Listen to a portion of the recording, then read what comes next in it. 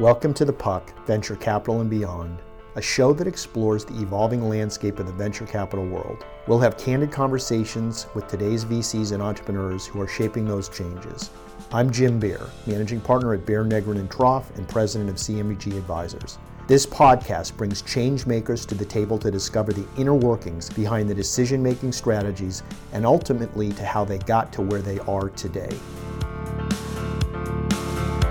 We're a real incubator, and I think that you're going to see very creative things, especially, continue to come out of LA.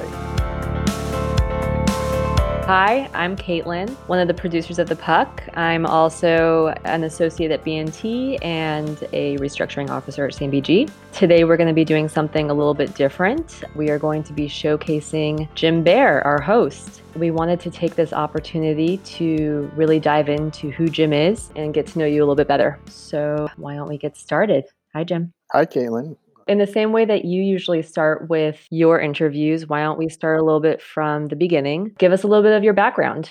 Well, I am a Los Angeles native, and I grew up in Brentwood, which was a little farming community when I was there, and started out in public schools, but then had the fortune to go to Crossroads, which was a small school back in the 70s. My mom was a little bit ahead of her time. She went back and got her master's in psychology, and she traded modern art, and she was willing to send me to an alternative school in 1974, which was kind of ahead of its time, so to speak. I think that I always was kind of a seeker. And when I went to Crossroads, the headmaster was a guy named Paul Cummins, and he also was a little bit of a hippie and probably at the time, in his 30s, and I was 15-year-old kid, and we hung together. I mean, this was one of those things where because it was the first graduating class, he would actually get involved, and he had this whole vision, and he wanted to reform public schools. So he took this kid that wanted to play football and was into sports and everything else, and he started talking about Robert Frost, and we started hearing all this stuff in the 70s and going on backpacking trips and retreats and doing all sorts of active listening and so forth. It just kind of created this environment where you questioned authority, you wanted to be a seeking, you wanted to take that road less traveled because it made all the difference. It just fit my personality, is just wanting to do it my way. Well, and that's interesting because Crossroads is a very artistically based school, or at least it is now. I don't know if it was at that time as well. But I'm wondering what made you decide to go into the field of law, which is a little more buttoned up than you might have expected coming from such a kind of alternative background. I always was a little bit of country and a little bit of rock and roll, meaning, yes, I was very interested in finance and I was interested in business. But I also, like I said, grew up with a mother who was into modern art, and I did a lot of backpacking and I did a lot of hiking and horseback riding. And my father was a very right-brain guy that did PR. His claim to fame was he represented the Academy Awards for 10 years. He was very creative. And so I had a grandfather who was like, the only way to be successful in life, kid, is to get a law degree. And then I had a mother who was studying psychology and asking me how did I feel all the time and talking about anxious attachment and separation anxiety. And so I kind of grew up in both worlds where I had the Lincoln Continental on the one hand and wanting to be a successful lawyer, but then I had the other side of it, which was, how do we make the world a better place and hang out with artists? Cool. So you follow this path into law school, and from law school, did you then decide to go into the field of corporate law? Did you dabble in other areas? What brought you toward that specific field? When I went to law school, it was partly to please my grandfather, and it was partly because it just seemed less intimidating to me than getting a business degree, because I wasn't a math guy. I was more logic and strategy. And so I didn't have any interest in being a litigator. I just was interested in business. And so I actually talked to a couple entrepreneurs who were very, very successful. And they said, kid, if you're going to law school, you're not much of an entrepreneur. But if you go to law school and then you do really well and you get a job at a good law firm, life's all about who you know. And so it was kind of like, okay, I'm going to go to law school. I'm going to focus on business, and we'll see where the river takes me. And so where did it take you? So I'm going to law school. I'm thinking about how I want to do business. I'm doing some real estate deals on the side, but I end up doing really well, which surprised me because I was not somebody that liked school particularly. But all of a sudden, I was in this element where there was arguing and logic and strategy, and I loved all that. So I did very, very well. And so I interviewed at firms, and at first it took me a while, and then I ended up getting two offers, one from Gibson Dunn and one from Music Peeler. And I didn't even know what Gibson Dunn was or Music Peeler was because I really had very little interest in law per se. And so the next thing you know, I get a job at Gibson, Dunn and Crutcher, and it's not what I expected. So I rode that wave for a while. Yeah, you dove right in. As someone who's worked with you for a very long time, I know that your experience at Gibson Dunn, I think, had a large impact on who you are and the level of expertise that you bring to the table and professionalism. Were there any particular nuggets of wisdom that you took away from that experience working there? How long were you there, by the way, as well? So I was there 9 years. When I left Gibson Dunn, I don't know that I really knew at the time what lessons I was going to take away from there because it was really the only business I had ever worked at. I mean, I'd worked at 31 Flavors when I was a kid and I'd clerked other places. But in terms of my life, my perception of what business was, working at Gibson Dunn was it for 9 years. And then I left Gibson Dunn and went to another national law firm. And then I founded another law firm, and I've moved around and done different things in my career. So you form impressions with things, just like people say capitalism is the worst system in the world till you look at the alternatives. Gibson Dunn was a tough place. They have a unique way of teaching, training, retaining, and treating clients that is a area of expertise and excellence and a focus on quality that I have not seen in very many other environments. But I also think that part of the culture at Gibson Dunn is what historically has made this country what it is because of their work ethic and their focus on quality. From a life balance perspective, it wasn't really something that was going to work for me, but it was an amazing experience. In specific examples, as a young lawyer, we were told when we were meeting with a big client that was upset about something and anxious because they were being sued or they were being attacked in a hostile takeover or otherwise, that we shouldn't pretend their problems didn't exist. We shouldn't minimize them and we shouldn't be arrogant about it. But it was fair to recognize that part of our role was to be confident, to express confidence, and to create a safe environment to work on those, quote, problems. An example would be that when the client would come in with this very sky is falling challenge that they were describing as this terrible problem, that you could reframe it as a challenge and you could say, look, you've come to the right place. This team will work on these issues. You raise very, very good issues, and we will come back to you with some suggestions and a solution. Just that reframing is something that's always stuck with me. Another example of something that always stuck with me was a man by the name of Frank Wheat, who wrote the Wheat Report and was a commissioner of the SEC and was a bigger than life character and just a great humanist who started the Alliance for Children's Rights, but just was one of my mentors and was an amazing guy. Even though he had a heart of gold, he could be tough. And so I can't remember if it was because I misspelled somebody's name or it was because I was writing a letter to somebody he wanted to teach me. But he basically, in a very intense way, said, you do not spell someone's name wrong, Jim, because people notice. We all have an ego. And if you're going to address somebody, you better get their name right because that's the one thing. You can't unring a rung bell.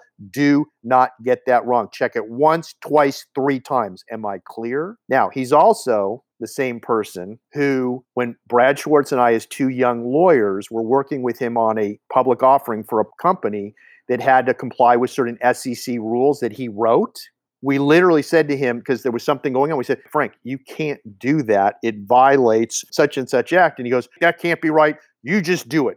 And we said, well, but Frank, let me show you the statute. That's the dumbest statute I ever heard. Whatever. Okay. But he was just an amazing guy. And when you work with people like that, you hope that you take some of that away with you. Yeah, I mean, he sounded intense, but a good person and very attentive to detail.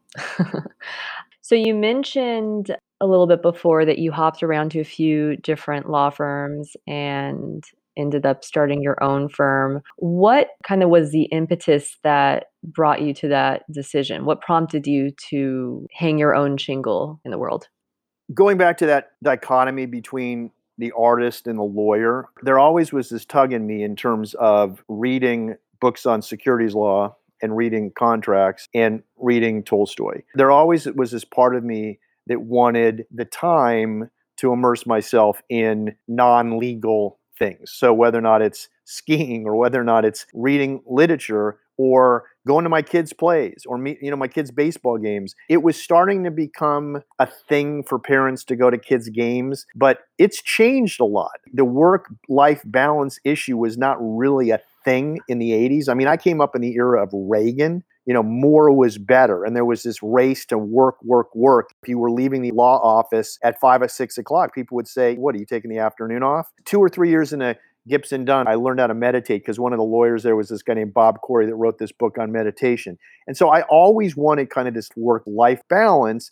I was always intense. I always worked hard, but I wanted to work in different areas. I wanted to be a balanced person in that I wanted to know law really, really well, but I also wanted to know other things well. And I wanted to make money doing really high quality work. And so it's like, well, how do you make that work? I talked to big law firms and said, hey, listen, can I do really high quality work and bring my business over and bill 1,200 hours?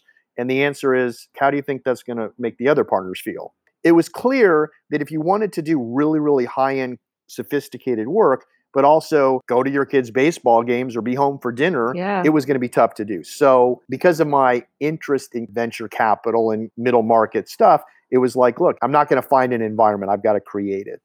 Yeah, and I think that what you're saying about the intensity of big law firms now, where people are working 12-hour days consistently, and there's a sort of grind culture, even in like startups as well, still exists. But there is also kind of a pull now to bring work-life balance more onto the table. I know that that's a topic that is really important to you, and we are constantly talking about that at work and trying to offer high quality services while still offering work-life balance for your employees. But what do you think it really takes to build a great company with top quality while helping to maintain work-life balance for your employees and for yourself?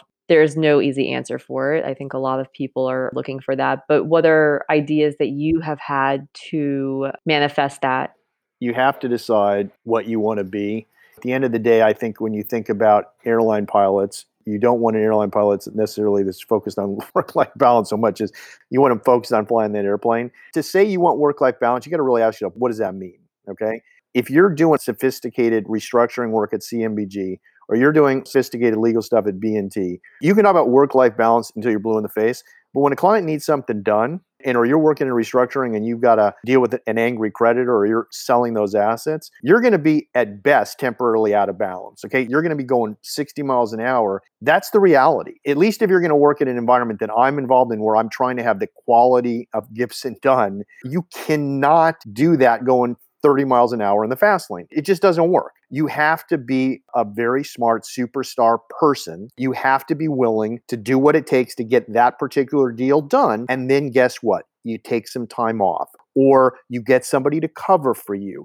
For instance, at one firm, let's say you're working on 3 things at a time at 60 miles an hour. We maybe work on 2 things at a time at 60 miles an hour. Right. There's the ideal in life, and then there's reality. And if you look at polarization today, one of the challenges we have is we want to have open borders and let everybody come in, or then we want to have closed borders and let nobody come in. Those are extremes. That's easy to do, but let's compromise. Let's figure out how do we make money. Because here's the deal. If you're attracting really good, smart people, you have to pay them a fair wage. And if they essentially can go make a lot more money somewhere else and maintain that lifestyle balance, they would do it. So the reality is they can't. And so you have to be honest to people and you have to say, okay, look, what are the trade-offs? You're going to work hard here. This is the structure for it. But you can't lie to people. You can't have wishful thinking. You've got to really build it and they will come, meaning you're not trying to be all things to all people. Yeah. And I think that you're touching on an interesting point, which is that there really isn't one size fits all when it comes to work-life balance. And that's a question for each individual to define for themselves. Something that I would consider work-life balance might be different than from you or somebody else. And so, I think the important thing is having the communication, that you're fostering that level of communication at your companies to let people know that this is something that's important to you, and then to find a way that works for everyone to achieve that level of work-life balance, because it might mean something different for everybody. And as you say that, we have a lot of companies out there that talk about the environment. So for instance, if you're Uber, right, if you invest in Uber, you can make all this money and we're this amazing capitalistic company, but we're giving jobs to all these gig workers and we're creating this flat environment where everybody can do their own thing. But then the question is, are your employees really making a fair wage? What does work-life balance mean? Does it mean that you work not that hard and everybody else works really hard, or they don't work hard, but then quote unquote you underpay them? I mean, at the end of the day, a team has to have something where everybody feels that they're treated fairly and there has to be open communication. When I talk about work-life balance, it's also creating an environment where people are treated like human beings. This whole PPP thing, we're paying people to stay employed. I think the character-based capitalism, seeing your business more as a family, that doesn't mean you're carrying people, but you're bringing the best out in people and you're being honest with them. I think that things are out of balance. And so I think trying to create an environment where it is fair. When we look at CEO pay and we look at minimum wage, it's just out of whack. And so if your company is going to be long-term successful and cares about also not destroying the global economy, there has to ultimately be fairness or it's going to get torn down. Yeah, that's an important point. Amazon is a good example of that, where Bezos is making billions of dollars and his employees are barely making minimum wage. And the other point that you made about how balance does sometimes get out of whack and then it comes back into balance, I think that's also really important. It's never always going to be status quo. It's a pendulum that moves back and forth, and that it's trying to work back towards that center, but also respecting the fact that when things get really, really busy, we have to step up. That's really interesting to me. You did talk about your restructuring company. Let's go back into that. So you opened your law firm and then you decided to open another company. Let's talk about what that company is and what it does and why you decided to start it. I love being a lawyer, but when people describe me as a lawyer, they describe me as a guy with good strategy, good negotiation ability, good common sense.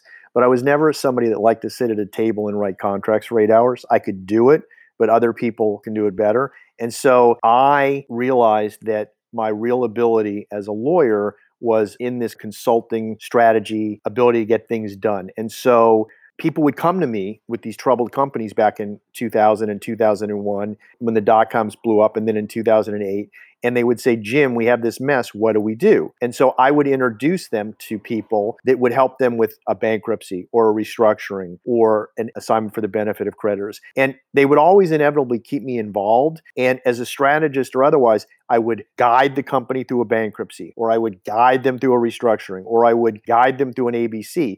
But the glory, so to speak, was going to the companies that were officially doing the work, but I was actually very much involved. One of the things I learned at Cat and Muchin was that they had a lending practice and they had a bankruptcy practice. And the theory was it was essentially contrarian. So when people were doing lending work, they were making money, but then when they hit a recession, the bankruptcy group would step in. I was always kind of an entrepreneurial lawyer. We lived through the '01 downturn because we were crafty and we figured out a way to stay lean and mean, and we restructured. And so when I saw this opportunity to say, I'm a venture capital lawyer and I'm doing corporate work, but when there's a downturn, I can also now do the restructuring work, I saw it as a complementary, contrarian way to synergistically balance it out.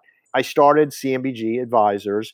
At the time, I didn't really expect it to set the world on fire, but I had this skill set.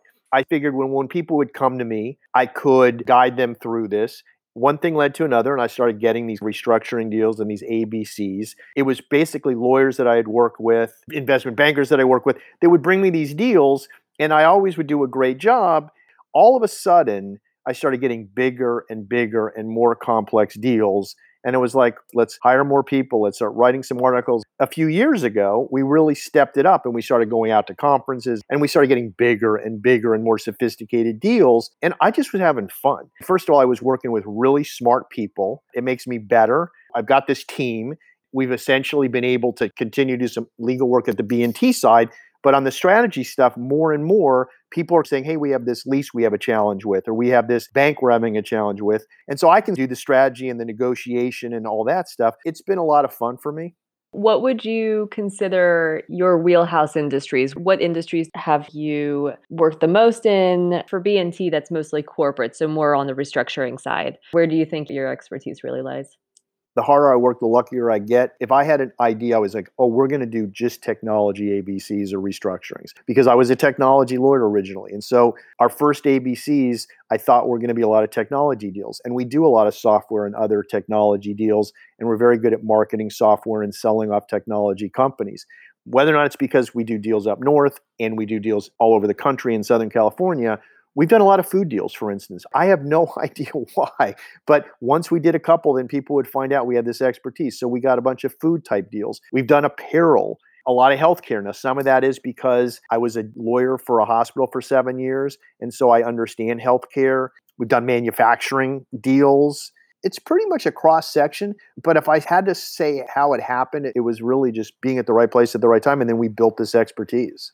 Yeah. Okay, so let's shift gears for a minute and talk about the current climate, which is COVID. Now that we have the vaccine on the horizon, there's some glimmer of hope, but the world has changed immensely over the last year. I'm curious how you would say COVID has affected your work in terms of adapting to remote work. Has that been a challenge for you? How do you feel like that has affected the team? There's a couple things that we can unpack. You started by talking a little bit about, I think, the world more in general, but really how we as a firm have dealt with COVID. It's fascinating because we, very early on, as restructuring people, we were confronted with this problem. And it's like, how do we as a firm work together? We expected we were going to need to hire new people because we expected to be busier, and we have hired new people. We got on a Zoom. Well, if you had asked me 15 minutes before COVID if I knew what Zoom was, I think the answer is no. And if I had, I would have invested in it. Okay. Me too. So all of a sudden, it's like, what are we doing? I really don't even remember how we first decided we were going to use Zoom. It just kind of organically happened. And then I guess from my consulting days and from my dad in PR, I realized that communicating and having something stable and that you could count on was important. I just said, look, we're going to have an hour meeting every day at 11 o'clock, 5 days a week, rain or shine, whatever. And I have to tell you, I am more than happy to go back into an office environment, but I got adults working for me. There isn't a single person that I think has taken advantage and done less in COVID than before COVID. If anything, I think people are more united and focusing and working together. I'm not delusional. During the 11 o'clock call, sometimes when we're talking about one thing or another, are people zoned out a little? I'm sure. But when people need to focus, they focus. And it's been a consistency that I think has worked well. And then we kind of have breakout sessions. And I think we've done really well at it. Yeah, I mean, I think both consistency and communication has definitely been key. It's funny, I think the transition has been seamless. I don't think that anything has really dropped as a result of it. And I think it's a testament to our team, but also the work that we're doing, I think, is able to be done this way, which has been great. Transitioning to a more broad question of COVID, tell me what your thoughts are in terms of PPP, how you think that has been affecting the economy for better or for worse. What are your thoughts on that? I may be a little bit of an outlier here. I was an econ major. I was a child of the 70s and 80s. And so inflation in the 70s scared the heck out of people.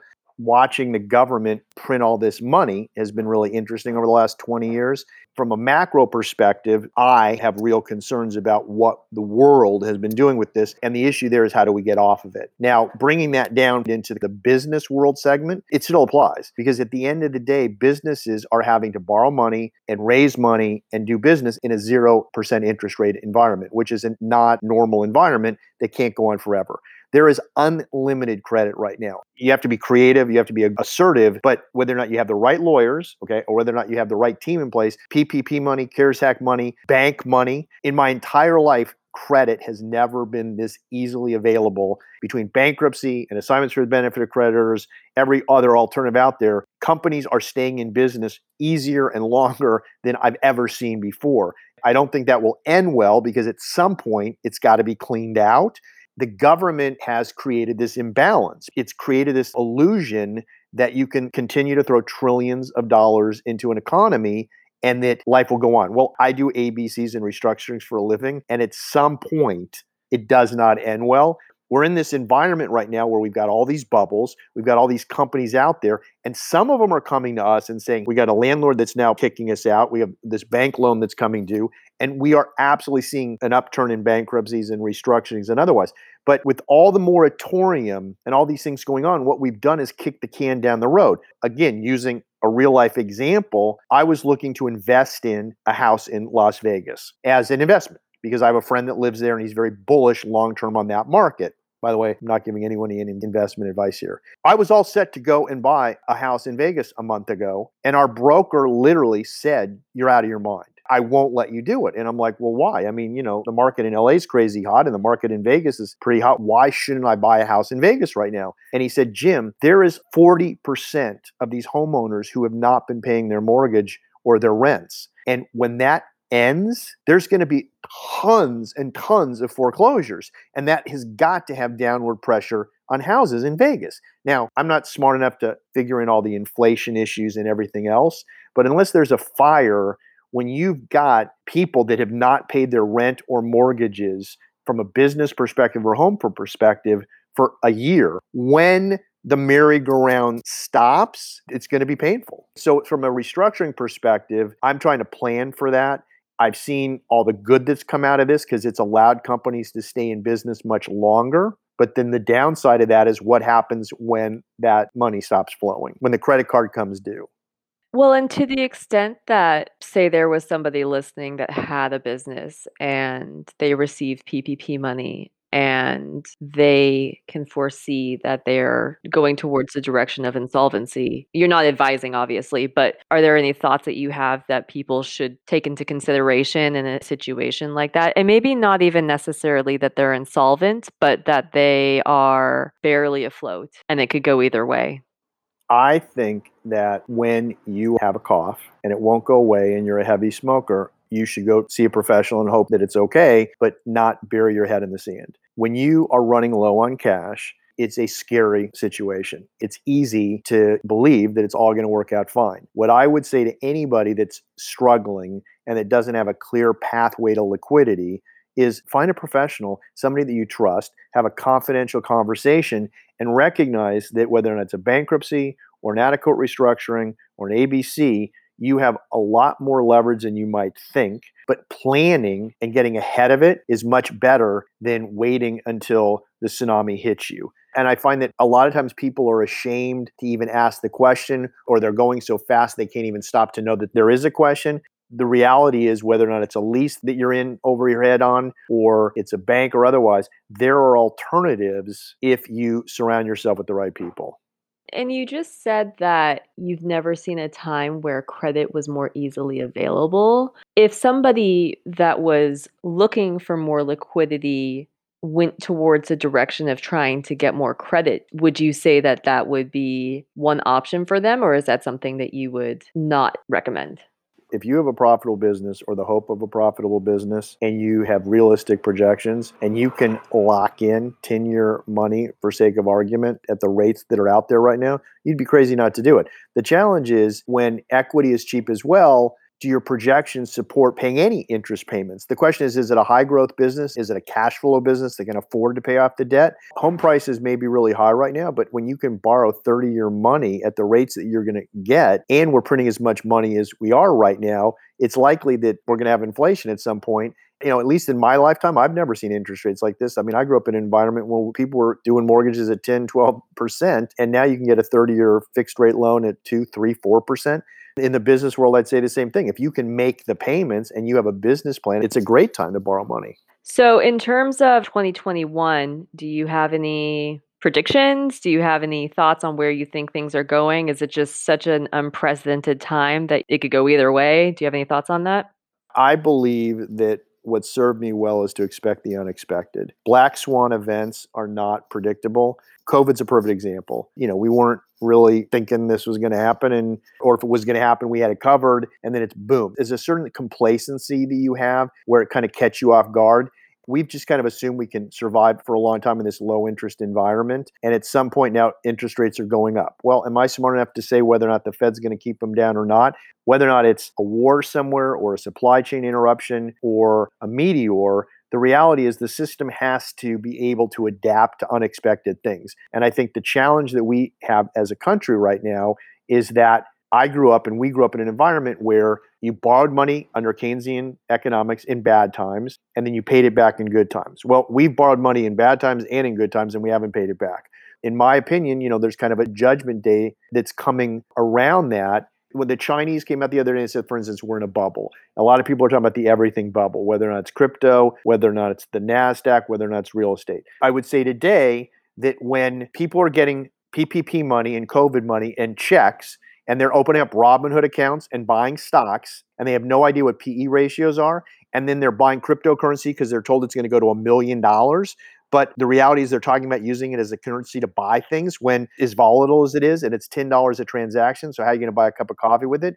The world is insane. So from my perspective, we are in a everything bubble, and it's going to come down. Now, I'm not smart enough to tell you when, but you can go back and listen to this someday, okay? This is going to be ugly when the air comes out of this bubble. Yes, they're going to try to land a 747 on a small runway, and they're going to try to have a soft landing.